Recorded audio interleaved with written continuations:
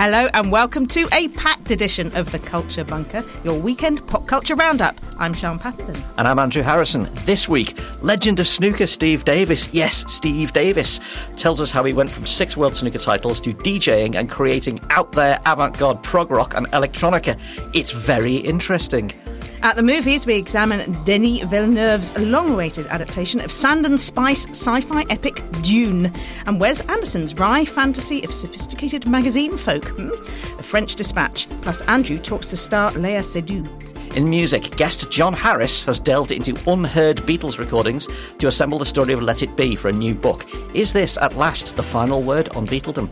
And we've got the new album from newly minted superstar of self-excavating pop, Rebecca Lucy Taylor from Rotherham, aka Self-Esteem. All this in today's Culture Bunker.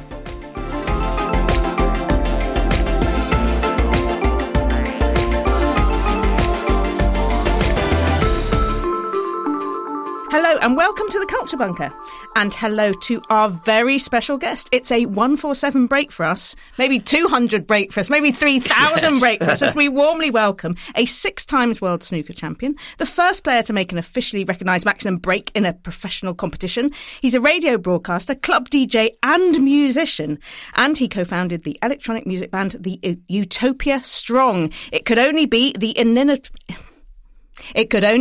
inimitable Steve Davis. Hello and welcome, Steve. Hello, thank you very much indeed. It's yes, this is a weird one, isn't it? What happened to my life?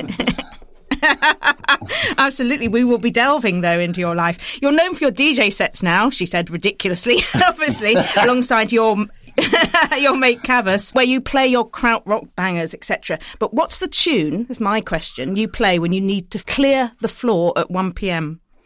Clear the floor. Everyone out. What do you play? Well, the last time we DJ'd at a festival was recently at Camp Bestival.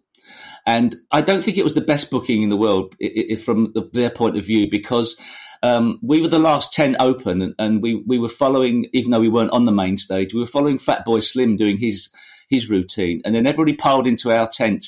And it turns out that people that wear glitter and go to Camp Bestival are not really into French progressive jazz rock at 1:30 in the morning.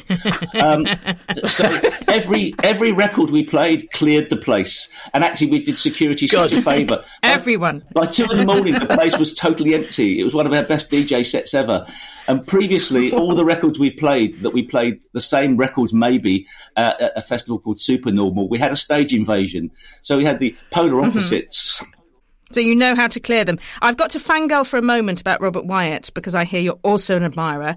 You said if you don't like Sea Song, you don't like music, which is from his album Rock Bottom. Why should everyone have this in their collection? You're right. Why should everybody have it? There's no reason why. Yeah, they must. Well, what I would say is that anybody who has it in their collection absolutely loves it with a passion. And anybody who's not heard it will be astonished by it. It doesn't matter what age group. So I always feel like with Rock Bottom that you've just got to let somebody know it exists, and then they will eventually, it will be one of their favourite albums. But why, I don't know. It's very unusual for its time, even though it comes under that banner of prog rock. But I don't feel it's prog rock at all. It's just a work of art. I agree. It's something of itself, isn't it? We'll be talking to Steve more a little later, but most important question I want to ask you is someone who has played Glastonbury. Never mind about the 147 break, we're not interested in that. What's on your rider, Steve? When you play, what do you demand? Strong IPA. 6% IPAs from craft breweries. No lager, no crap lager. It's got to be craft ale, locally produced maybe, and strong stuff. So it's quality over quantity. You are singing the song of my people. Also joining us today, John Harris is a politics and culture writer and broadcaster who started his writing career at Sounds magazine, RIP, moving on to NME and then Select, the greatest magazine in history, where he became the editor. So RIP, RIP, RIP. So we're going to talk about this Beatles book later, those final days of the Beatles and Let It Be. But there's a lot of Beatles scholarship out there, isn't there? How did this particular book happen, and how did you want to make it different from the corpus of Beatlesiana? You're right. There is a huge amount of Beatles literature. I think I own 75 or thereabouts Beatles books, and that it's constantly growing, the great mountain. This is different. The sort of start of the whole thing was just the fact that the 50th anniversary of Let It Be, the film, and the album, the Beatles' last album, was approaching. Not only were they filmed during this period for about 3 or 4 weeks, there were 2 Nagra tape recorders, which they have on film sets, or certainly did then, running the whole time, recording all of their conversations. Over the years, some of that material had gone missing. They had to get Apple, the Beatles company, had to get Interpol involved and go and bust these Dutch bootleggers in Amsterdam who had some of these... Who had tapes of Ringo saying 2 sugars, please. Exactly, yeah, and George ordering omelettes and other such crucial material. So it took a while to sort of amass all this material, and some of the footage had gone missing as well that was subsequently given to Peter Jackson. But when Let It Be first came out in Britain, there was a little book came with it, with transcriptions of some of these conversations. And Apple, the Beatles company, sort of got in touch with me because I'd written Beatles sleeve notes in the recent past and said, could we have a conversation about what to do in sort of book terms with this great mountain of material? And quite quickly we arrived at the idea of writing a book that would read like a sort of 3-act real-life play with the arc of a story. And I went through 60 hours or thereabouts of the Beatles creating and talking and, you know, considering whether they were going to split up eventually and what that might entail, but also talking about what they saw on BBC Two last night and what they wanted for breakfast and George getting busted by speed cameras in Hampton Court and all sorts of things, you know. And that was my life for about 2 or 3 months. You know, as somebody who knows this stuff inside out, what did you discover that surprised you? You know, the sort of insights, different angles on it, because it's generally thought of as being a relatively rancorous experience for the Beatles. This, yeah. So it wasn't rancorous in the sense that they don't shout at each other and they have the utmost respect for each other, even when things get difficult. I mean, that's one thing that strikes you is what sort of gracious, emotionally sensitive people they were or are. Paul McCartney, in particular, you know, has this reputation for being, in this period, perhaps being bossy, and it's not like that at all. He's acutely sensitive to the delicacy of trying to orientate these 4 increasingly different people in the same direction and all of that. So I was struck really by how sort of emotionally literate and open they were. Because most people in on this recording have met musicians, right? And they don't tend to be the most sort of emotionally literate, sensitive people. It can be They're not mature, are they? No, they can be quite emotionally constipated and not very good at sort of, you know, thrashing things out. And the Beatles are really, really good at that. And very candid about the position they're in, you know. Paul says at one point, you know what they're going to say in 50 years? The Beatles split up because Yoko sat on an amp. And that's pretty much what happened. And here we are doing it 50 years later. The Beatles could see through time. In the putting together, because this is a grand moment in Beatles-iana, they released this Peter Jackson film. Did you rub shoulders with Macca and Ringo? Did they have requirements and suggestions and notes? Don't put that in? No, what happened was I was given this great mountain of spiral-bound transcripts. So, I mean, all the real legwork had been done by somebody else. I mean, a team of people did these amazingly precise transcripts. I was then given the recordings, and then eventually I was sent an iPad that had all the rushes on it. Had 50 hours of the Beatles, you know, everything that was captured on the cameras at the time. And then the manuscript was largely completed, and then it's in the nature of it that the 4 sort of key shareholders, if you like, in Apple, that is to say Paul, Ringo, Yoko and Olivia, George's widow, then get it and approve it and all that. As far as 99.9% of the material is concerned, they're relaxed about it and they see it as history. And so even the parts where it's quite near the knuckle and you hear them talking about breaking up or John just having met Alan Klein, the manager who probably split the Beatles up and all that, they were all right with all of it. So the main thing is I had an email, I was relayed a message from Paul McCartney eventually saying how much he liked it.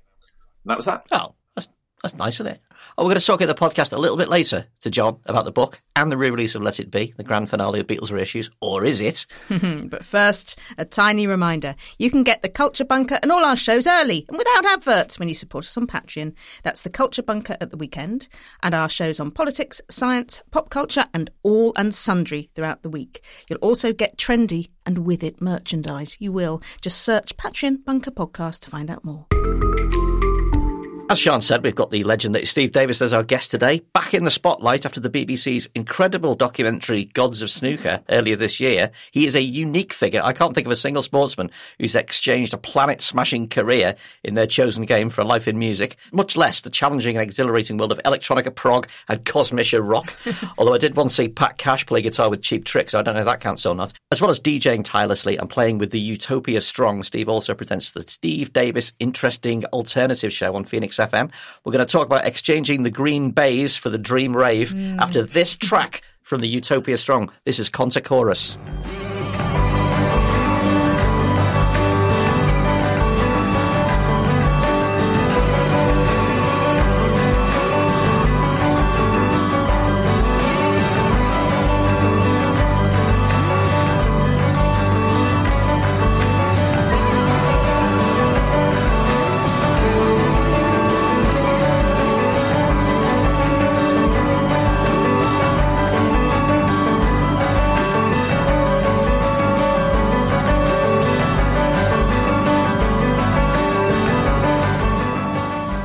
Krautrock, Loopy, Nuts is he, Faust and Can and Tangerine Dream. Steve. My God. He'll show you what he can do with a box of records by Popol Vuh. Steve. My God, that was brilliant. That was brilliant. You must have been up all night doing that. That was wonderful. It came to me in a dream. Steve, that track is so up my street. It's like Kraftwerk, but even more out there. Take us back to the beginning of your love of this stuff. Where did it come from? Were you getting down to Faust when the Matchroom boys were all listening to Simply the Best? No, well, I'm not too sure of the musical taste of my fellow snooker players, but I was lucky enough that there was one fellow like-minded person in my school, and together we sort of carved out our own musical route against the sort of the sea of other pop that most other sixth formers were listening to, and I found myself gravitating towards the weird rather than the prog. So even though prog was around in a massive amount in the 70s, I was starting to like Henry Cow more, Magma more than Yes and Genesis, and I wasn't aware of everything that was weird out there, but I knew there was something different about Captain Beefheart and Frank Zappa, and it was appealing to me much more. So that's where it started. And obviously some of the great they were called krautrock bands back then, and obviously Kosmish is the more politically correct word we now use. But the likes of Faust were doing much more exciting things than even Kraftwerk, I feel. So I was always looking for something that was a bit different, a bit strange. Did you ever try and sell your snookering colleagues on it? Drag Barry Hearn out to see Amondul 2 and anything like that. Come on, guys, get into it. Well, I did actually for my sins, and it was actually great fun. In 1988, when Magma was still going, and there was a new album out by Christian Vander, and I thought, wow, I didn't even know that was still happening. I thought, wouldn't it be great if they came to London? So I booked them to come to London, and my manager Barry Hearn was actually going, I'm going to come along. And I said, "Don't. You won't like it." But because he's used to boxing, I obviously had to get him ringside front seats. So he got the music slightly earlier than everybody else in the room. So he was the first person to be horrified by what came out of Christian Vander's mouth in 1988. He came along with his wife and Frank Warren, the other boxing promoter, the four of them. And I think they lasted about 10 minutes before they just walked out in shock. That's my only experience of subjecting anybody, other than Terry Griffiths, to another Magma album on a flight, which he quite enjoyed. Oh, nice. There's a lot of value, isn't there, in music that other people have a violent reaction to, that it sort of almost makes you like it more.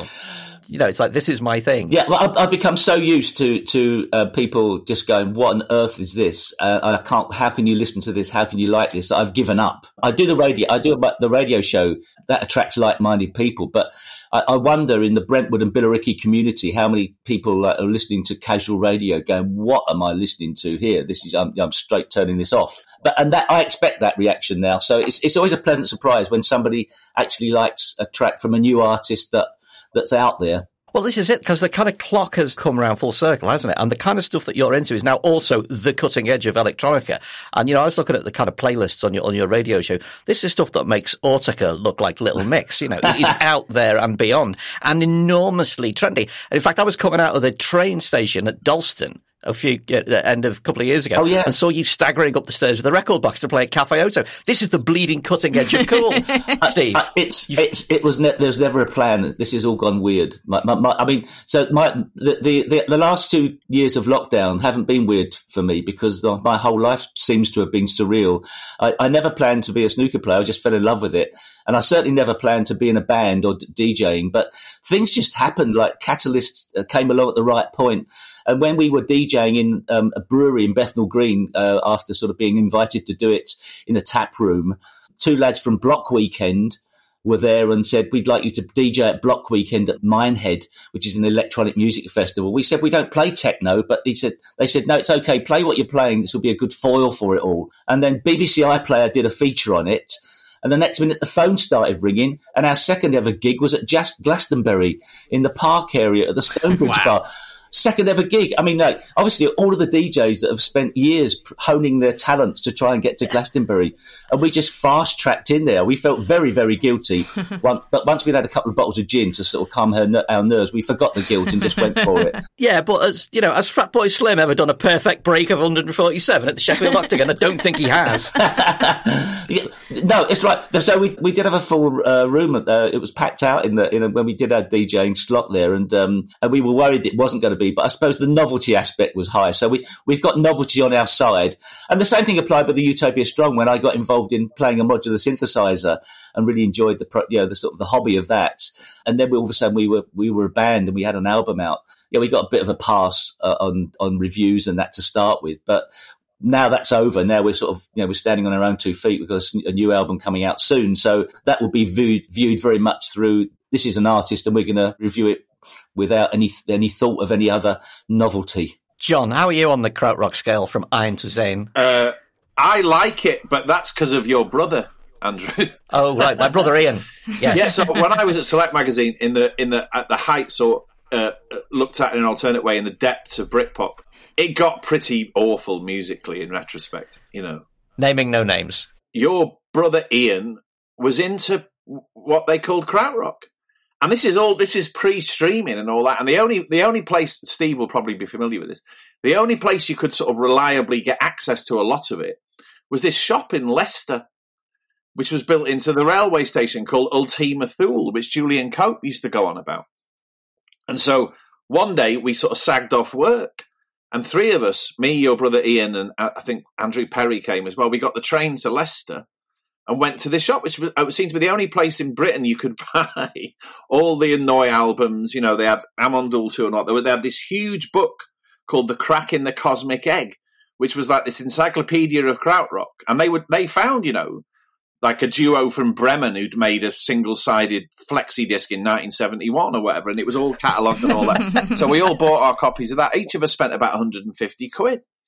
And then got the train back to St Pancras, and that was my sort of introduction to it. And I my knowledge of it compared to aficionados is probably pretty limited, but I like it. It's just been very sort of disorientating and disconcerting, really. Do you remember a Stereophonics record called Dakota? No. Well, it was like, even the Stereophonics had gone noi. Do you know what I mean? Like everyone. Wow. And now, because of the war on drugs, who have that motoric, however you pronounce it, motoric, that thing going on, the whole of modern music seems to sound like this now. That beat, the Klaus Dinger beat, has become sort of ubiquitous. Everybody does it. Steve, I wanted to ask, is it true that you still haven't seen Gods of Snooker, the incredible documentary, where you come out of it as a wonderful thing in British sporting culture? No, I haven't. I can't. Here's the thing, right? It's sort of, even though I'm part of it and I do pander to it and agree to things, I hate nostalgia. I just, with a passion, I think I'm starting to realise that I don't want to be part of it, even though I had. So I agreed to do the show because I felt like if I didn't, it would appear wrong. But I don't want to watch it. I don't want to watch the past. Or it's not because I don't, I'm not sort of thinking, oh, look, there I am younger. Oh, God, I wish I was younger and now older is horrible. I just want to look to things now rather than in the past. So anything to do with the past, or even trying to replicate the past, like new prog bands are trying to make themselves sound like old prog. For me, what's the point? The same as anybody trying to recreate the likes of Hallo Gallo as a track is questionable. I'd rather listen to what they are doing now as an artist. So yeah, there's a band out now, and we made, it's one of my sort of picks, or one of the things I recommend is there's a German band called Data Shock who actually have done a cover version of Hello Gallo, a sort of homage to it. But I'm more interested in their other music they're making now because it's much more cutting edge for me. But yeah, I haven't watched Gods of Snooker and I don't intend to. But apparently they did play Noyes Hello Gallo in that. Yeah, they did. They play a fair bit of Kosmisha when in your bits. I thought it was rather sensitively put together. Listeners, we're going to add some of Steve's choices to our ongoing rolling playlist. But just before we move on, Steve, before we started the show, I sort of asked you what you're kind of into, what you're thinking about at the moment, and you said, let's talk about how shit Spotify is and how great Bandcamp is. Yeah. Are you spending all your money on Bandcamp these days? Yeah, support the artists. Go to Bandcamp. Don't listen to Spotify. Don't go on Spotify. Don't pay them the tenner. The artists never get it. It's an absolute disgrace. If you want to support new music and new artists, go to Bandcamp and buy direct for them and get rid of your Spotify account. It's poison. Sean, we're going to have to rethink the rolling Spotify playlist. I know. God. Our hands are a bit tied, aren't they? But they don't pay us any money, so we could move, couldn't we? Yes. Nobody pays us any money. Just do Bandcamp this. I know, exactly. Oh, Mr. Sandworm, bring me a dream. Get it if you've seen it. Dune, Denis Villeneuve's epic adaptation of Frank Herbert's classic 1960s sci-fi novel of space, spice and sand is finally out in cinemas. It's out now. Starring Timothée Chalamet, Spice Girl Zendaya, Rebecca Ferguson, Jason Momoa and many, many more. Does Villeneuve's vision translate to the modern audience of today? Andrew and I have been to the pictures to find out. Let's listen to the trailer first. We are House Atreides. There is no call we do not answer. There is no faith that we betray. Smile, Gurney. I am smiling. The Emperor asks us to bring peace to Arrakis. House Atreides accepts! I know you. There's something awakening in my mind. You need to face your fears. Come with me. Andrew, I'm going to ask you to set it up for us. What is the story of Dune and who is Paul Atreides? Yes, what is the story of this 4-volume, 4,000-page, vast space-spanning novel? In a minute. In a nutshell, Sean. Well, essentially what we've got here is great house politics taking place in space. Paul Atreides, played by Timothée Chalamet, is the scion of the Atreides dynasty. His dad, Duke Leto, has been informed by the Emperor, you guys are taking over the administration of the planet Dune, aka Arrakis, which is where all the spice is manufactured, spice being an hallucinogenic drug which enables you to navigate space. Got it so far, Sean? Got it so far. Yeah. Right, now, I mean, you might look at this and go, this is the absolute archetype of stuck in your bedroom, Dungeons and Dragons, self-contained fantasy that has nothing to say about the outside world. Yep. You would be completely wrong in that, because what it is about, it's about leadership, it's about family, but most importantly, it is about the clash between the desert civilization of Arrakis, the Fremen, the people who live on this desert world, and the, frankly, imperialists who come to their world, subjugate it, take their stuff, and then are surprised when the native inhabitants are unhappy about this. You may detect resonances in our world today. This book was written in the 1960s before we were still fully digesting the notion of what imperialism was. I think it lands far more relevantly now, not least because the world of the Fremen that Frank Herbert created, they are a desert people, and a lot of Dune is effectively, it's Lawrence of Arabia in space, in which a, quote, heavy quote, Westerner, Paul Atreides, goes over to the side of the Fremen, goes over to the side of the desert people, understands what they're about and becomes their leader and avatar. You may wish to discuss the white saviour complex in that, possibly.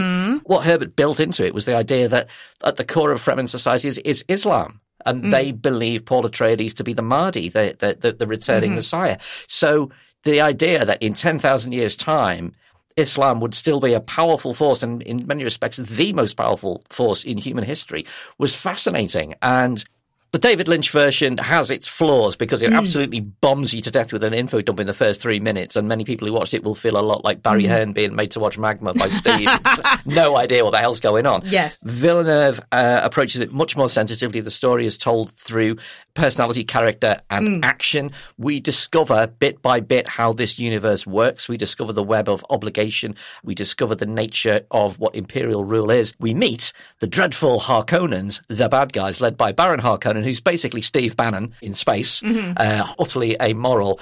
Duke Leto, Paul's dad, is what good leadership is. Yes. Baron Harkonnen is corruption personified. So ultimately, as a book that I know quite well, I loved it. I found it didn't shortchange me at all. Sian, what was your take? Because I think you maybe have a little less ownership of this than me.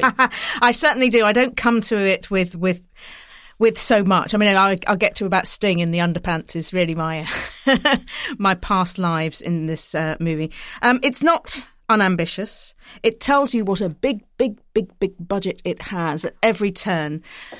But saying that, there's a lot of space in it. The exposition could have been very clunky. It's drawn out. It needs that 2.5 hours to do that. And yet I felt it's hero's journey. It's an Oedipal story. Yes. We get that. It's him and his mum, isn't it? And then he might get, she might get ousted for the girlfriend at some point. Zendaya, if you are expecting her, isn't really in it till the end. We see flash forwards or flashbacks. We don't know what they are. She appears in visions, but it is essentially a journey of a man and his mother and these epic struggles they have to do. And by hour one, I was finding it slightly dull. Without wanting to sort of over-spoiler it, as we go into later volumes of the book, and I've no idea how the film will handle this, the hero's journey is thoroughly debunked. And we know it's part one because it says at the beginning title, this is part one, so we know there is going to be more. But I felt it was extremely drawn out. If you like sand, this is the movie for you. I like the sandworms. The sandworms are amazing, but there was something about, he is supposing, Denis, that we are interested in the character from the off. And I think they needed to prove themselves a little bit more. I think Timothée Chalamet actually does find it really hard to lead and to carry a 2.5 hour movie as the main character. I actually found him completely persuasive. Really? And what I loved about it was the fact that every single one of these characters that I have a familiarity with exploded into 3 dimensions. I like the fact that Timothée Chalamet is not, a heavily muscled Jason Momoa style hero. Yeah. He's quite androgynous. He's quite skinny. He's got floppy hair. Yes.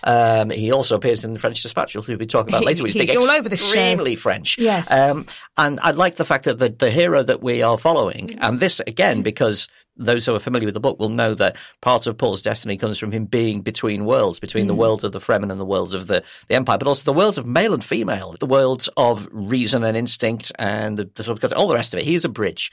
I think he fitted the role far better than Carl MacLachlan did in the David Lynch adaptation. Steve, were you a Dune head? Because it fits quite well into the world of forward-looking cosmic music that you like. Well, I was a sci-fi head back in the day. I did read Dune, but I think I may have been a bit too young to sort of appreciate it then. And obviously, I saw the David Lynch film, and I must say I preferred the Jodorowsky documentary about what would have happened if he'd have made Dune, because I think he was in the pipeline for it. And I'm looking forward to seeing it because I do like a good sci-fi film. Although I am much more looking forward to hopefully the sequel to District 9. That apparently is coming out called District 10 because I want to know if the guy that ended up as a prawn is going to get saved by the guy who went off in the spaceship or the other prawn that went off in the spaceship, because the prawn that went off in the spaceship said, "I'm coming back for you." He was just left there as a prawn. That's more cutting edge sci-fi for me. So hopefully he comes back to rescue him. Sian, the look of this film. Villeneuve now has a look, doesn't he? It is. We saw it in Blade Runner. Yes. We saw it in Arrival. Those beautiful ovoid spaceships, and the idea that rather than gleaming metal, everything seems to be made of ceramic.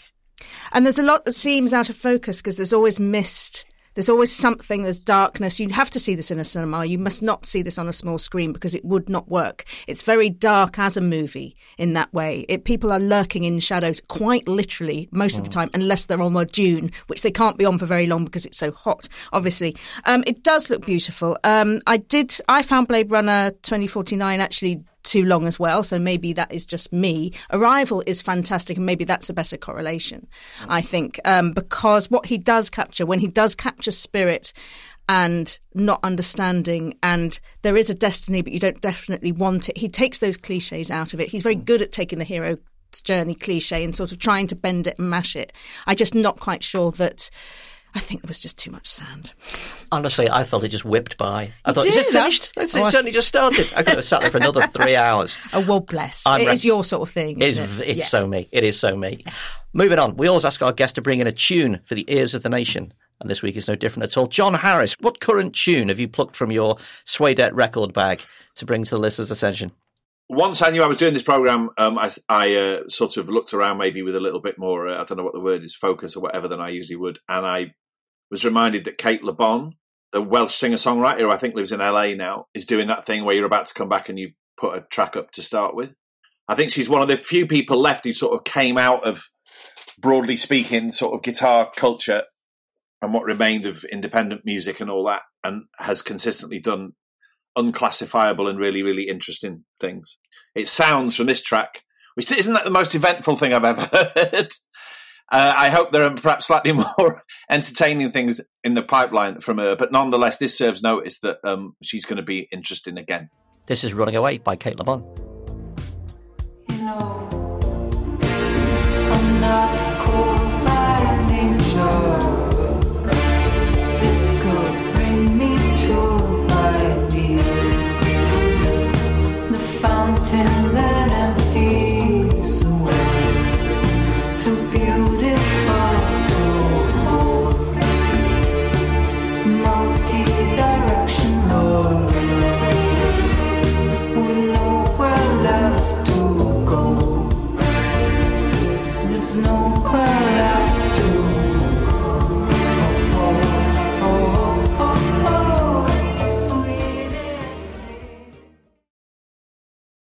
Let's have some new music. Self-Esteem, aka Rebecca Lucy Taylor, releases her second album, Prioritise Pleasure, this weekend. After singles such as How Can I Help You and I Do This All the Time, how does Self-Esteem's confessional worldview translate as a 13-track pop album? We play you something, but we have clearance reasons, so we're going to put it on the Spotify playlist, or if we're talking to Steve, we're going to show you to the Bandcamp link. Okay? Let's hop right in. John Harris, I'm going to start with you. The first track, I'm Fine, sets out Self-Esteem's stall. One of the lines in it, do you understand the pain you cause when you see a body just for sport? What do you think of Self-Esteem? I think it's really, really interesting, well taken, complicated stuff, and it sort of speaks. I mean, I'm too old, really, but it seems to speak to what I would imagine, and what she is obviously keen to tell me is the sort of modern 30-something condition, particularly as far as women are concerned, and it does that really, really well. She's got a beautiful turn of phrase. There's one track in it which I think is called Moody. Talks about, it says, sexting you at the mental health talk seems counterproductive. That's the first line, yeah. So straight away you sort of, you have a sense of what you're dealing with here, and it's done really, really well. There's another track called I Do This All the Time, which is all spoken word, isn't it? Where you get a sense of her, and she's really good at like lines that you would imagine might open novels. There's one thing in it about, like, I got your phone and I found the picture of the baby you had with your last girlfriend and all this, and straight as your profile away, picture, yeah. It's full of these head-turning lines which sort of open up whole worlds. Yes. And she's using the medium of pop music, coming from this sort of, from what I gather, this sort of indie folk, broadly speaking, background. She's using the medium of pop music and doing it very cleverly. The only thing I wondered about, and a slight sort of ambivalence, is she's not the first person to have done that. Sometimes it's a bit like looking at a Turner Prize exhibit. Like, it's really well done, and it says something really powerful and all the rest of it. But is it maybe a little bit too clever? Really? Like, I don't know. I just, can you invest that much in it? When people are making pop music for pop music's sake, and there's no sort of meta element, that's easier to surrender to. The Pet Shop Boys are really, really good at clever meta pop music, but it's quite a skill. I think sometimes she might fall off the wire, but by and large, it's hard to deny that this is a really interesting, fascinating, sort of trailblazing record. So if this were the old music press, I'd give it 8 out of 10. I think you're right about the lyricism, because a lot of the lines I wrote down, and one, when I'm buried in the ground, I won't be able to make your birthday drinks, but I will still feel guilty. That's totally Stevie Smith. She's a poet. Yeah. This is poetry. That's right. And you say, as soon as you hear these one-liners, you get just pulled into this world and the narrative. Andrew, is this the new Adele? Is this the Adele that we need? It's heartbreak, it's confession, it's honest, it's rude at points, but it's pop. Well, my heartbreaking confession is that I haven't listened to Adele at all. I have not listened to Adele. You would have heard her, surely. No, I've managed to avoid. I've just it's coming out. Its music is not coming at me. This in isolation, I thought was great, because it is self-excavation without self-pity, and that's rare. Okay. Most self-excavation in pop involves poor me. And this is not poor me. This is dreadful me. I found it completely disarming and entertaining and clever, and the black sense of humour. And I think that I detected a strong streak of Rotherham in this. She's fully aware of her own faults.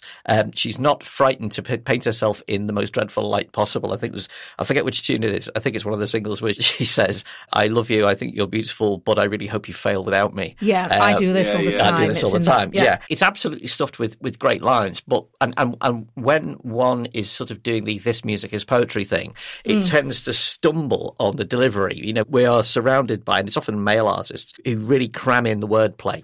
Yeah. And the music can't hold it up. What this is it is exultant, euphoric pop music as a phrase, and with often actual choirs and choruses of sort of, you can imagine the tears of singers stood up behind Self-Esteem. To frame lyrics that, like I say, paint her in the least flattering light. What I also like is the fact that she really understands how to flip voices. I do this all the time. And one of the verses, she flips from the first verses, she's talking about herself and describing her shortcomings. And then she flips into an exterior voice, which seems to be a friend or possibly a parent or another judgmental figure, saying, why do you keep drawing attention to yourself? Why do you make so much noise? Be still. You're a good, strong, tall, sturdy girl, aren't you? Yeah. Just get back in your box. Let the world shape you. This is pop music that understands and is fully conscious of the possibilities of pop music. So much so that it can flip them around and she can move herself around as a character in her own songs. Plus, at the basic level, it sounds very exultant. It's full of bangers. There's a little bits of it that sound like Massive Attack for old people like me.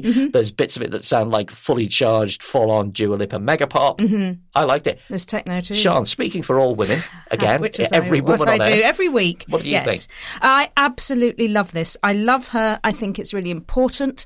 I think there are points where the honesty really disarms me and makes me uncomfortable. The first track, I'm Fine, also has the bit towards the end, with spoken bit, which sounds like a field recording, where she's saying, me and my friends, when we're out and we're approached by men, we pretend to bark like dogs because no man can deal with a woman who seems deranged. And there's all this sort of absolutely disarming stuff, because this is about safety. This is about, if you express your sexuality, what you get back. All these things, there's a lot of the failed relationship stuff, but this is essentially disco music. It's confessional. It's I Will Survive, but with the sleeve of mods, I think. I will survive despite myself. Something like that. Or Victoria Woods met Cardi B at the service station. They've decided to do a collab. There's something about it that is so original but so important, and so it could be so easily dismissed because she's just gone, right, this is a pop record. Right, I want to play stadiums. I have this ambition. You know, and here I am, deal with it. That I just think is absolutely fantastic. And I say it makes me feel all sorts of different conflicted emotions while there are bangers at the same time, which I think is just fabulous. And she's also taking the role of, I want to be the mega pop star, but I'm going to be a very disturbing mega pop star. I'm going to be honest. I'm going to make you sort of question yourself a little bit. There's no gloss. There's no gloss in the way that she presents herself visually as well. You see a non-photoshopped body there, and you see someone trying to be really comfortable with it, but then songs about not being comfortable with it. I just think she's really great, really refreshing, and all power to her. I think she's quite divisive, but I find that endlessly fascinating. A lot of people take her and I find her too strong, or this, that, and the other. But I think that's part of the discourse, man. Part of the discourse. Disco discourse. Steve, now I presume you haven't heard the record, but would you give this a listen from what we're talking about? Well, I did tap into a little bit of it, and what I listened to, and what you've said, and everybody who's added to this conversation, I think has been so eloquent in selling this album, because I think it probably does deserve to be listened to.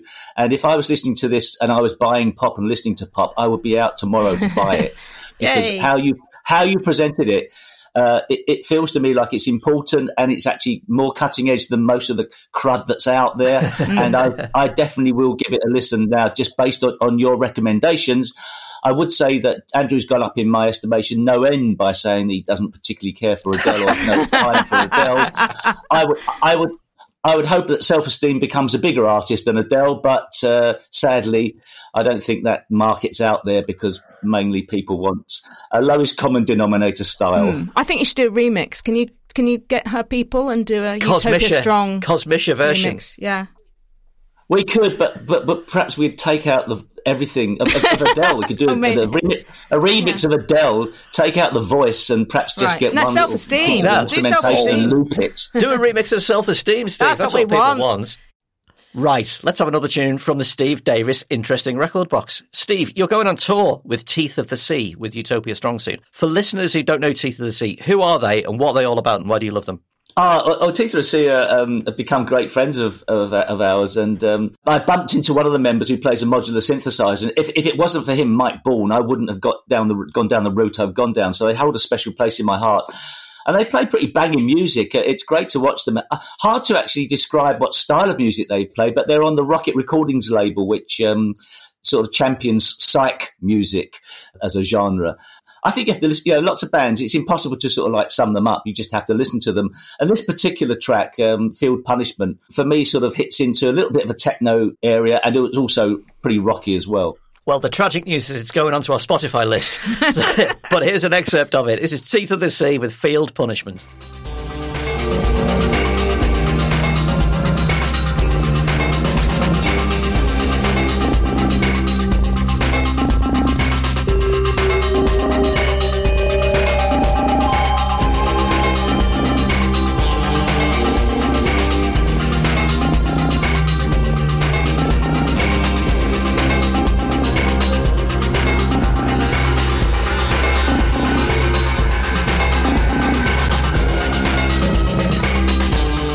And now for films. Wes Anderson's latest movie, The French Dispatch, is an ode to the long-lost days of papery magazines. Magazines, remember them, anyone? No. No. Starring Bill Murray, well, it would, wouldn't it? Tilda Swinton, Lea Seydoux, Timothée Chalamet, him again, Francis Dormand and many more. Andrew went to see it. He got to hang out with Lea Seydoux in the process. He's getting me back for John Cooper Clarke, you see. Let's listen to the trailer to get a feel for The French Dispatch. It began as a holiday.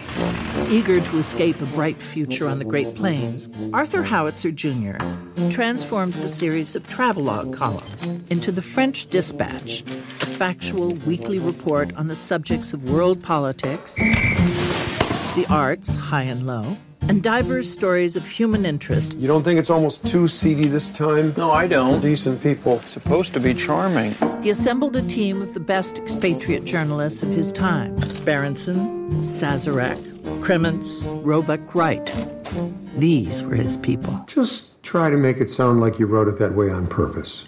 Andrew, it's a tribute to print, this film, and apparently a tribute to the New Yorker magazine. This must be right up your street. Well, it is right up my street. It is such a fun movie. It is ridiculous. It is colourful. It is insane. It's full of the trademark hyper dry humour of Wes Anderson, and also the famous palette of Wes Anderson, beautifully colour coordinated. Got some swatches on the go here. In terms of magazines, though, this is a paean to a particular kind of magazine, a hyper literate, the kind of thing that's only found on an upper West Side coffee table. The standing joke is it's the French Dispatch of a tiny newspaper in Kansas, which shouldn't be producing a French edition at all. That said, it's not really representing the world of magazines. It's representing a tiny, tiny slice of it. Yeah. But the tiny slice that it represents and that it hypes and over accentuates to comic proportions is beautifully done. This is a film in the form of a magazine. There are 3 features, bookended by intros and outros. There is the story of revolutionary French kids presented in a full-on Nouvelle Vague manner, complete with yay music, including music by Jarvis Cocker, young women who never take off their motorcycle helmets because it's France and it's the 60s. There is the story of an artist in prison, in which Lea Seydoux plays the muse. Very different in tone, and also very different in tone is the absurdly overwrought story of police cuisine, told by Jeffrey Wright in the role of the most ludicrously pretentious magazine writer you could possibly imagine. So in the Wes Anderson style, the reality is turned up beyond any comprehension. And we enter this hyper world of brightly coloured, over-accentuated characters, utterly bone-dry humour, but underneath it all, these are picaresques. These are high-end romps through a particular haute world. Now, I'm sure there are people out there who will find it somewhat twee, because people do find Wes Anderson twee sometimes. Yes. I tend to think those people are rather joyless. I tend to think it's a bit mean. Is that you, Sean? Yeah, are you a bit joyless? I'm finding him more and more twee. I used to love his early work, but the later canon has become just the palette and the mood board, and I wondered what was underneath. Detractors also bemoan the lack of diversity. What's this film like? Well, I mean, it's very undiverse in the fact that every single person in it is a megastar. So it's, Bill Murray, Lea Seydoux, Adrian. But are they all Brody, well educated? What's the class aspect like? The class aspect, Sean, is it is a cross section of a particular kind of fantasy idea of French society. It's not real France, and we do meet drug addicted showgirls, and we meet policemen, and we meet psychopathic murderers, and we meet incredibly rich plutocrats. But it's not reality. I mean, the idea of that we ought to be representing real world diversity. It's like saying with diversity in Tom and Jerry. It is a hyper cartoon. And in fact, parts of it, no spoilers, I'm not trying not to ruin this for Steve who wants to see it. We do sometimes enter literal unreality. And, anybody who's seen these films know that, there's animation and there's claymation and there's so forth. There's illustration. That's the bargain. That's the Wes Anderson universe. And you either like it or you don't. Much as you either like repetitive prog rock music or you don't. And I'm all for divisive art. Yes. And I think if it's dividing us, then that's got to be good.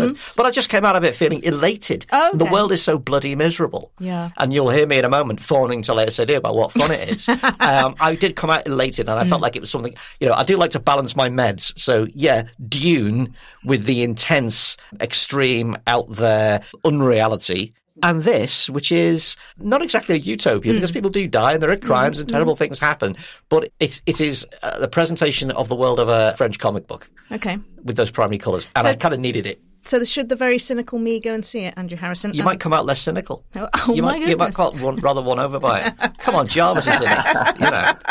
You spoke to the very gorgeous Lea Seydoux, which we will hear in a moment.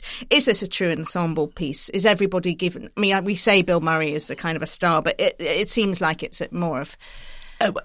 even-handed. Bill Murray is more of a bookend and a cameo, really. But while it is a huge ensemble cast, in the nature of, it was completed before the pandemic, so this is not one of those things where they had to had to write a story inside a tiny podcast studio, where you could just have one person in it. The people are very broadly drawn caricatures, and I think the role of the actor is to bring something out of that caricature. And I think because it is a fantastic A-list, Adrian Brody is great, Guillermo del Toro is great, Lea Seydoux. The performance that she gives is of, utter studied blankness, which is a very Wes Anderson thing. In a sense, that's actors going against their instincts. There's not a lot of emoting here, but that's the power and the persuasion of the performances, and it stands so much against exactly what you expect from every other film that you're going to be shown in the next 6 months that I think it definitely deserves your time. Okay, give it a go, Sean.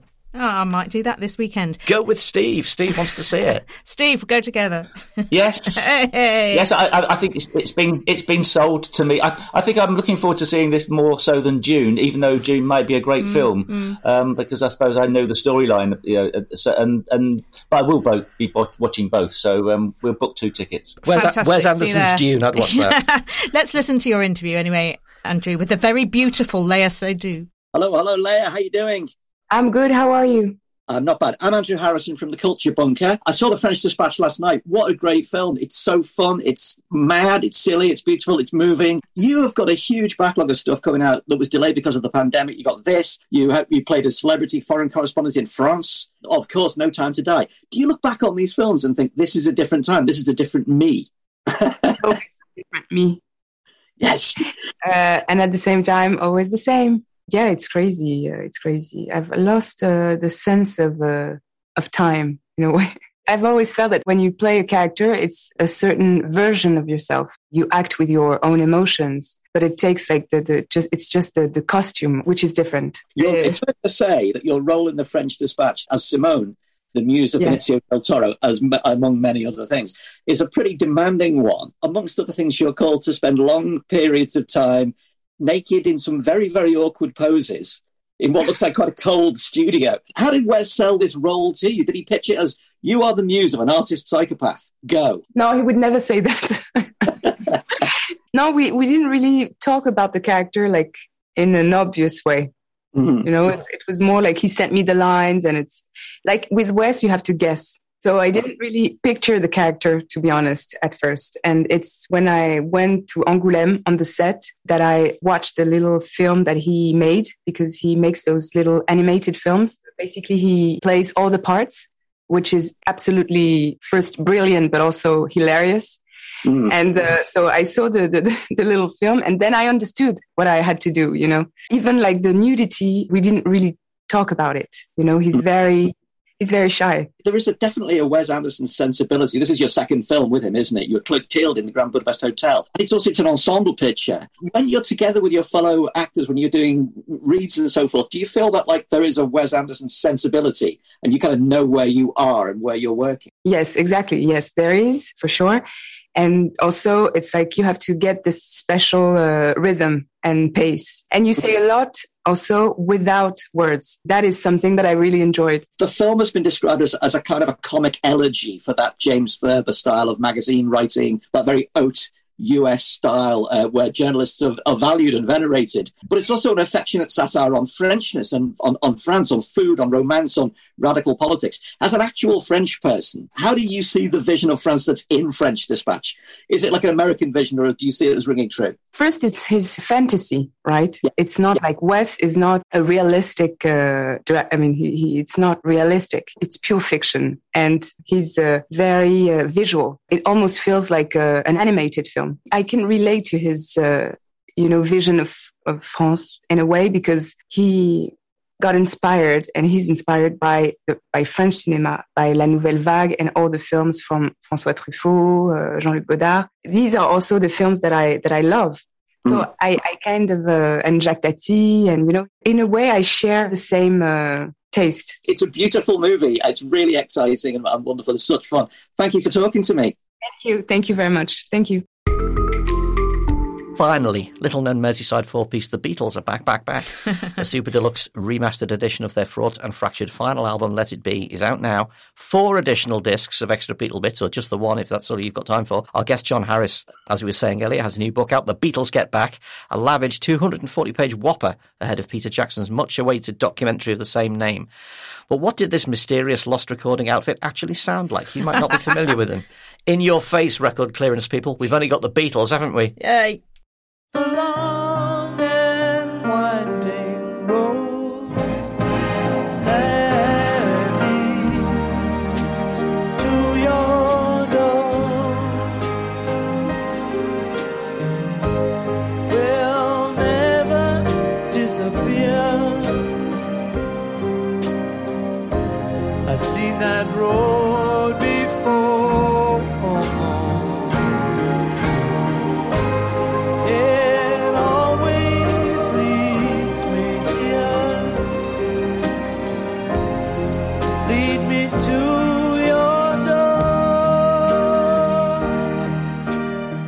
The long and winding road from Let It Be. John, our former mutual boss, David Hepworth of Q and Mojo fame, used to say that Let It Be was the Beatles album that Oasis fans would buy because the Beatles look cool on the front, and then they get a terrible shock when they listen to it because it wasn't the Beatles they were expecting.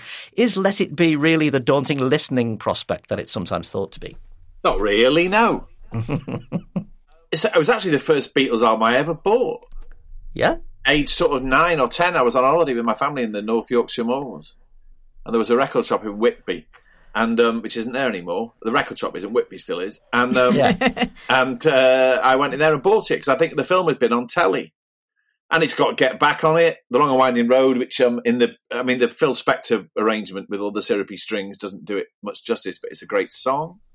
The title track, Don't Let Me Down, isn't on it, but it's from around that period. So it's pretty good. It was the whole thing was done in about 3 weeks, and they were meant to be getting back to their roots. So it's not as ambitious or as sort of jaw-dropping as the White Album. Abbey Road is more fully realised, but even when the Beatles were sort of having an off day, it was still pretty good. So there's that. But then the three documentary films that are coming up that Peter Jackson has worked on are amazing. Just the simple pleasure of seeing the Beatles so beautifully restored. Everything is pin sharp, and it's a London of copious cigarette smoke, and every man wears a hat and fought in the Second World War. And there are the Beatles in the Apple basement and at Twickenham Film Studios being the Beatles, and you get 6 hours of it.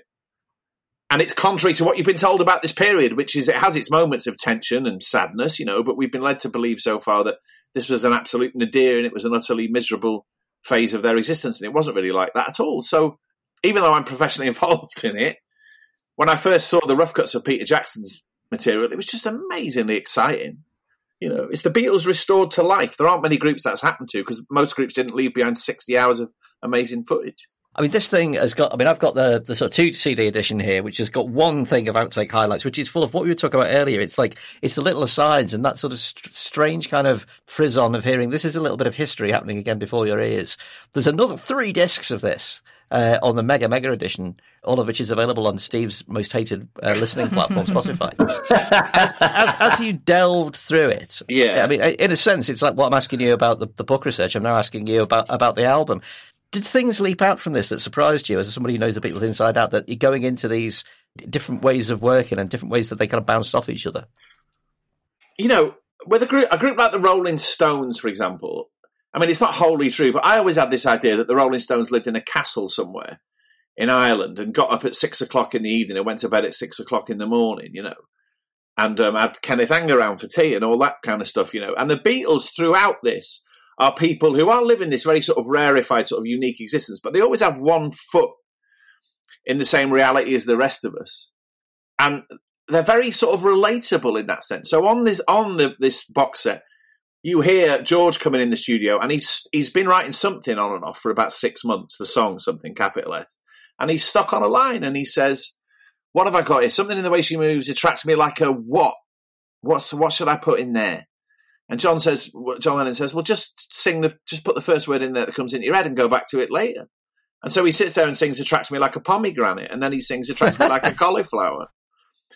And he still hasn't quite got it, and so you can tell he goes off to sort of have another think about it. There's a lot of that. You sort of hear them at close quarters creating, you know. In one of the films, Paul McCartney's sitting there with his bass going chonga, chonga, chonga, and he starts to go, Jojo was a... And then sort of over the next 10 or 15 minutes, Get Back comes to life. Now, I think that's fascinating to see with any sort of artist of any quality, but you very rarely see it, you know. There aren't any films of anyone from Noya, the Pet Shop Boys, to Pink Floyd, to Jimi Hendrix, or whoever it is, you know, Joni Mitchell, in the act of creativity at close quarters, and that's what happens here. So it's a lovely thing to have. McCartney famously hated it for years and had it restored as Let It Be Naked with all the Phil Spector string bits taken off in 2003. Has he mellowed on it by now from your contacts with the Beatles extended cinematic universe, do you think? Yeah, I think that the sort of received view of this, that it was this unrelentingly miserable period, the Beatles themselves came to that understanding. You know, if you look back in the interview archive, they all talk about it as this horrible period. But I suppose that's what happens when there's the existence you lead yourself and there's your own existence presented back to you, you know. So the received opinion starts to colour your own understanding of it. So I think probably Paul McCartney was wary of it for that reason. And also, you know, the Long and Winding Road, which you've just played a bit of, has got this over-the-top string arrangement on it, which you hear it, if you hear it in isolation, which I have, it sounds like something from the incidental music for the Thornbirds or something, you know. It's very un-Beatley. But it was Giles Martin who led the sort of the fettling up the remix of this, said to Paul McCartney, well, this is words to the effect of, this is quite odd because I know you don't like this, but this version of the album, the Phil Spector version, where these 3 tracks are garlanded in all these strings, that's what people know as the album. And Paul McCartney said, well, you're right, so we just have to leave it as it is. What Giles Martin is very cleverly and subtly done, though, is he sort of dialed it down a bit. So Phil Spector's over-the-top orchestrations, they sound quite polite now. There's a sort of decorous quality. Whereas before, I remember hearing The Long and Winding Road, and Paul McCartney's, it's like Paul McCartney's in one corner of the studio and he starts it, and then this 50-piece orchestra crashes in like Beethoven's Fifth or something, and it isn't like that now. So in that sense, equilibrium has been restored, I suppose. This is the kind of, as you say, it's the 50th anniversary of Let It Be. It's the last of the canonical Beatles re-releases. They've all been done now. And the scrupulous nature of this, there can't be that much left in the can. Is the canon now set now? Because I mean, obviously, the Beatles famously are an ongoing business concern and will always be looking at new things. But do you think this is like the corpus is there now, and what we're going to be seeing now is just different angles on it? What a question. I think this is the last bit of the jigsaw to be sort of put the right way round. So there's an element of that, really, that this sort of, the gap between the received understanding of this period and what actually happened was sort of waiting to be corrected. And so, in that sense, it sort of settled something. Whether it sort of settles it for good, I don't know, you know. It's hard to imagine a world in which we don't sort of return to the Beatles and sort of fresh things of one kind or another aren't discovered. But in that sense, I suppose there isn't much more to go. Although, interestingly, as far as expanded versions are concerned, that only started with Sgt. Pepper. So anything before then has yet to be subject to this treatment. You could still do a Revolver or Rubber Soul one if you wanted. But you know what? You'd have to ask Apple. This is a slightly delicate conversation for me because I'm a little bit on the payroll at the moment. So you'd have to ask them. But it's more the public's appetite. We did some promotion for Let It Be, and we went around London asking people what they thought about the Beatles. And everybody of every age, background, all of that, had a sort of positive opinion and could talk very sort of fondly about them. You know, I know you occasionally meet slightly narcissistic people at dinner parties. Oh, is that you, Sean? Do you not like them? No, sorry. I'm kind of cold on the Beatles. I would never go, oh, let's put the Beatles on. I recognise what they are, which is, you know, probably the best band there ever was, because they kind of sketched it all out. But kind of growing up where I grew up, it was just Beatles all the time. And at some point you want to go, but what about The Teardrop Explodes? What about the Bunny Man? Sean, it's an interesting question. Leaving the music aside, which is obviously quite a lot to leave aside. Yeah. But the story of them and this sort of rapid progress through the 60s and everything that happened to them, be it their gay manager dying and then they go off to India and, you know, they're the first British rock group to take America and all that. I mean, that's a very magnetic story, isn't it? It is, but it's what came after and how they're then recontextualised and how they're seen in the white boy template. I have had this conversation before, not the first, about people who can tell me the rock and roll renegade-ness, you know, how they actually broke lots of molds. They broke the form. But what I see is the form being given back to me through magazines, through male A&R men, through that sort of thing. It's another conversation about maleness of rock. I was a bit of a Stones bird. So, I mean, there was that. It was something that was more bluesy to me.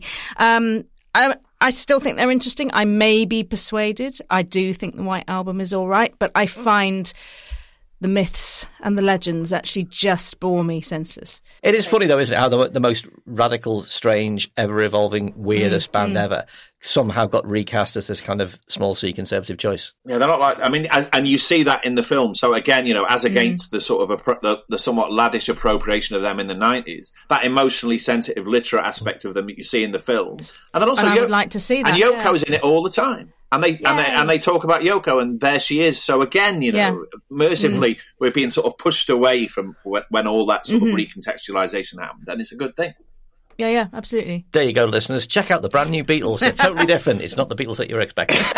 We've just got time for me to squeeze in one tune. Sometimes I get to play a tune, don't I, Sean? You do. What on earth have you chosen, and why are you forcing it upon our impressionable listeners? It's Sea Power, the artists formerly known as British Sea Power, who are returning. They have a lead single from an album that's coming out next year called Folly. The album is called Everything Was Forever, and it is a great, poignant thing about what we expect to be permanent, never being permanent. Yep. Obviously, they changed their name. They dropped the British because they no longer want to be associated with, the potential ugly nationalism that went with that. It was a point of debate. I'm still not entirely sure that it was the right thing, whether they should have held on to it. I'm glad you say that. Yeah, well, it'd be nice if sort of nice, interesting, sensitive people were allowed to still be British, wouldn't it, I suppose? So in that sense, I thought it was maybe a little bit unfortunate. But then I'm not them. But then it was great to see all of the GB News people getting absolutely enraged about this, about a band they'd never heard of. Giving them lots of coverage. Anyway, this single is absolutely fantastic. It's called Folly, and it is the title track without actually being named after the album. And I just think it's beautiful, and it made me cry a little bit, which is always good. It's the end of an epic podcast like Dune, and it's closing time chatter. What are we going to be discussing before we kick off our plimsolls and play the roof of Bunker Towers to a nonplussed and disinterested public? I'm going to be playing the bass. John, what's your closing time chatter? What's been occupying your mind over the past week? Is Ridley Road really good or not very good? And I still can't make up my mind. What do you think? Well, I'm watching it and I'm really sort of addicted to it. But the more I think about it, the more there's something about it that's doing my head in. It's quite sort of, I don't know what the word is, a little bit clunky and stagey. And when the thugs were outside the synagogue this week, they didn't look terribly thuggy, and it was, the credibility gap suddenly opened up. And I find some of the premises of the storyline rather test one's levels of belief as well. But I'm still watching it, and I still think it has something. It knows what it's got to say to modern Britain, and it's sort of overdoing it. But I still really like it. but I'm starting to doubt myself and I need some input. So I thought you two might help. I'm not a fan. I think it is the called the midwifeification of a really important political moment. I think it's buried a really exciting and fascinating piece of British history under a whole load of Sunday night on BBC One sludge. And I mean, I'm a huge Eddie Marsan fan. I wanted to see him in a British version of Babylon Berlin, not like I say, Heartbeat with Nazis. I didn't know that was what I was worrying about, Andrew, and you've just told me what I was worrying about. I suppose I want the sort of I May Destroy You of period drama. We're still waiting for that yes. answer, aren't we? Yeah. Can someone do something with the form that's that interesting? And this is the reverse of it. It's very conservative, isn't it, in the way that it's done? And that's what I don't like. It's extremely conservative, yeah. And I think what people are liking about it is the very faithful representation, or the representation of 60s London that chimes with you. I think that's what people are liking, but underneath it all, I just don't think it's all that good. Steve Davis, what's your closing time chatter? What's occupying your mind at the moment? Told. Yeah. Next time you want to put forward an opinion, you're going to get shot down in flames on these podcasts. These people, they've got control. John, they've got control over our microphones. They can shut us up at a moment's notice. We're the elite, Yeah, there you go. What's occupying your mind, Steve? What's been the thing that's been... Well, as this podcast has unfolded, what's occupied my mind maybe is that I've realised that, and don't take this the wrong way, John, I have no time for the Beatles. And that's not to say I don't... Good man. And that's not to say that I don't like the Beatles, and I love their psychedelic period, and we played Tomorrow Never Knows. It's an absolute banger on the dance floor. It really kicks off. But for me, it's about how much time do you spend listening to old music as opposed to listening to new music. And I feel that for me, I'm still trying to find a new artist out there all the time. How much old stuff can I listen to compared to what's out there that I don't know exists yet? So for some people, they live in the past and they only listen to old music. And that for me is sad. I hope that I'm listening to 95% new artists that I've never heard before. And that's why I have no time for the Beatles. And that's not saying you think the Beatles are rubbish. You're saying you literally don't have time for them because time is scarce. Exactly. It's a fair point. Sian, how about you? There's a trio of musicians called Noisy. They're from Worthing. They had all their gear stolen, £25,000 worth, and they spotted it on eBay. But instead of doing things like getting the police to do it or doing something safely, they went round to the house. They went round to the house of the guy who's got it and then kind of bought one of the things and then said, actually, it's ours and we've got pictures. They'd actually collected receipts of the guitars and the amps and the basses. They showed the guy the receipts and they came to some agreement, but they still did give £2,000 back.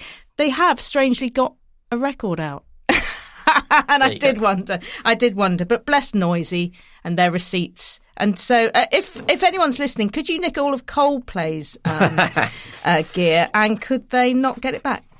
Cruel now. I know. I'm so cynical. It's because you said I was cynical. Comes down your house with receipts. I bet he keeps his receipts. Yeah, He's he the kind of probably would person do, wouldn't he? He would. Yeah. He would. Yeah. In a folder. I don't think I want him around the house. Anyway, Andrew, what is your closing time chatter? The fact that today, Saturday the 23rd of October, when the podcast comes out, is the 20th birthday of the iPod. Well, hey, we've still got ours, haven't we? I listened to mine. 20 years of the iPod. Yeah, I've still got one. It still just about works. I remember when the iPod first came out, a man from Apple came round to the offices of Q Magazine, where I was working at the time, to show us the iPod. Wow. And every male in the building behaved with the iPod the way that females in the building behaved when people brought their new baby round. All the men were like, oh, look at it, isn't it cute? What did the women do? But the women were just like, oh, what's that? Oh, did they? You're making generalisations now. It's what happened, Sian. Yeah. Oh, Not my judgment, my observation. Every man in the building went mad for it. Well, I still coo at mine. It is pink. You coo at your iPod. Yeah, there you go. So, yeah, it's 20 years. It's Hats been off. and gone. Yeah. Yes, and which gives, of course, its name to podcasts. And podcasts will still be called podcasts when iPods are long forgotten. Why did they phase it out, the iPod Classic? Yeah, why not just carry on selling them? Apple likes to dictate and tell you what you're going to do. And what it tells you is you're going to listen only on your phone or you're only going to stream. They'll remove the ability to play music files pretty soon and they'll make you stream it all on Spotify. And then Steve will go to war with Apple as well as with Spotify. I tell you what I really miss as well, and notwithstanding Steve's warnings against nostalgia, cover flow. What cover flow? Great. Cover flow, yeah. Yeah, bring it back. And against some engineer in Northern California, you said, well, you're not having that anymore. Also, the greatest quote ever about the iPod was Paul Weller in Word magazine. You said it was like a mini fridge with no fucking beers in it. That's wonderful. And on that bombshell. That's the end of the podcast. Thank you so much to Mr. Steve Davis. Woo! Pleasure. Thank you very much for having me. It's wonderful. It's been a privilege and a delight. I hope you've been relieved not to talk about snooker. And to John Harris, we are also honoured to have you here today. I think you're the best podcast I've ever been on. Oh, God bless you. From me, Andrew, producers Alex Rees and Yelena Sofronievich, thank you for listening. We will see you next week. Thanks. Bye. Bye. The Culture Bunker was produced and presented by Andrew Harrison with Sean Pattenden. The assistant producer was Yelena Sofronievich, and audio production was by me, Alex Rees. Theme tune by Kenny Dickinson. The Culture Bunker is a Podmasters production.